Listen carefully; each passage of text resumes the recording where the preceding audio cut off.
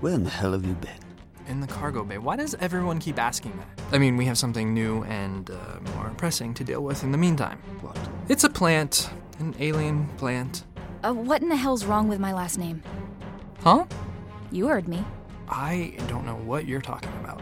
But last night he mentioned something about plotting his revenge, so I assume that will keep him busy until at least lunch, or until something shiny distracts him.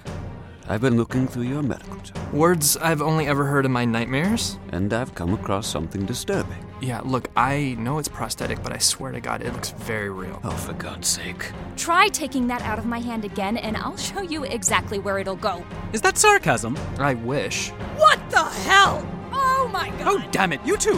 What in the hell is happening? Everyone calm down. You calm down. Just give me a moment. I don't know what you said, but I demand you take it back. Never! He's dead. He's dead!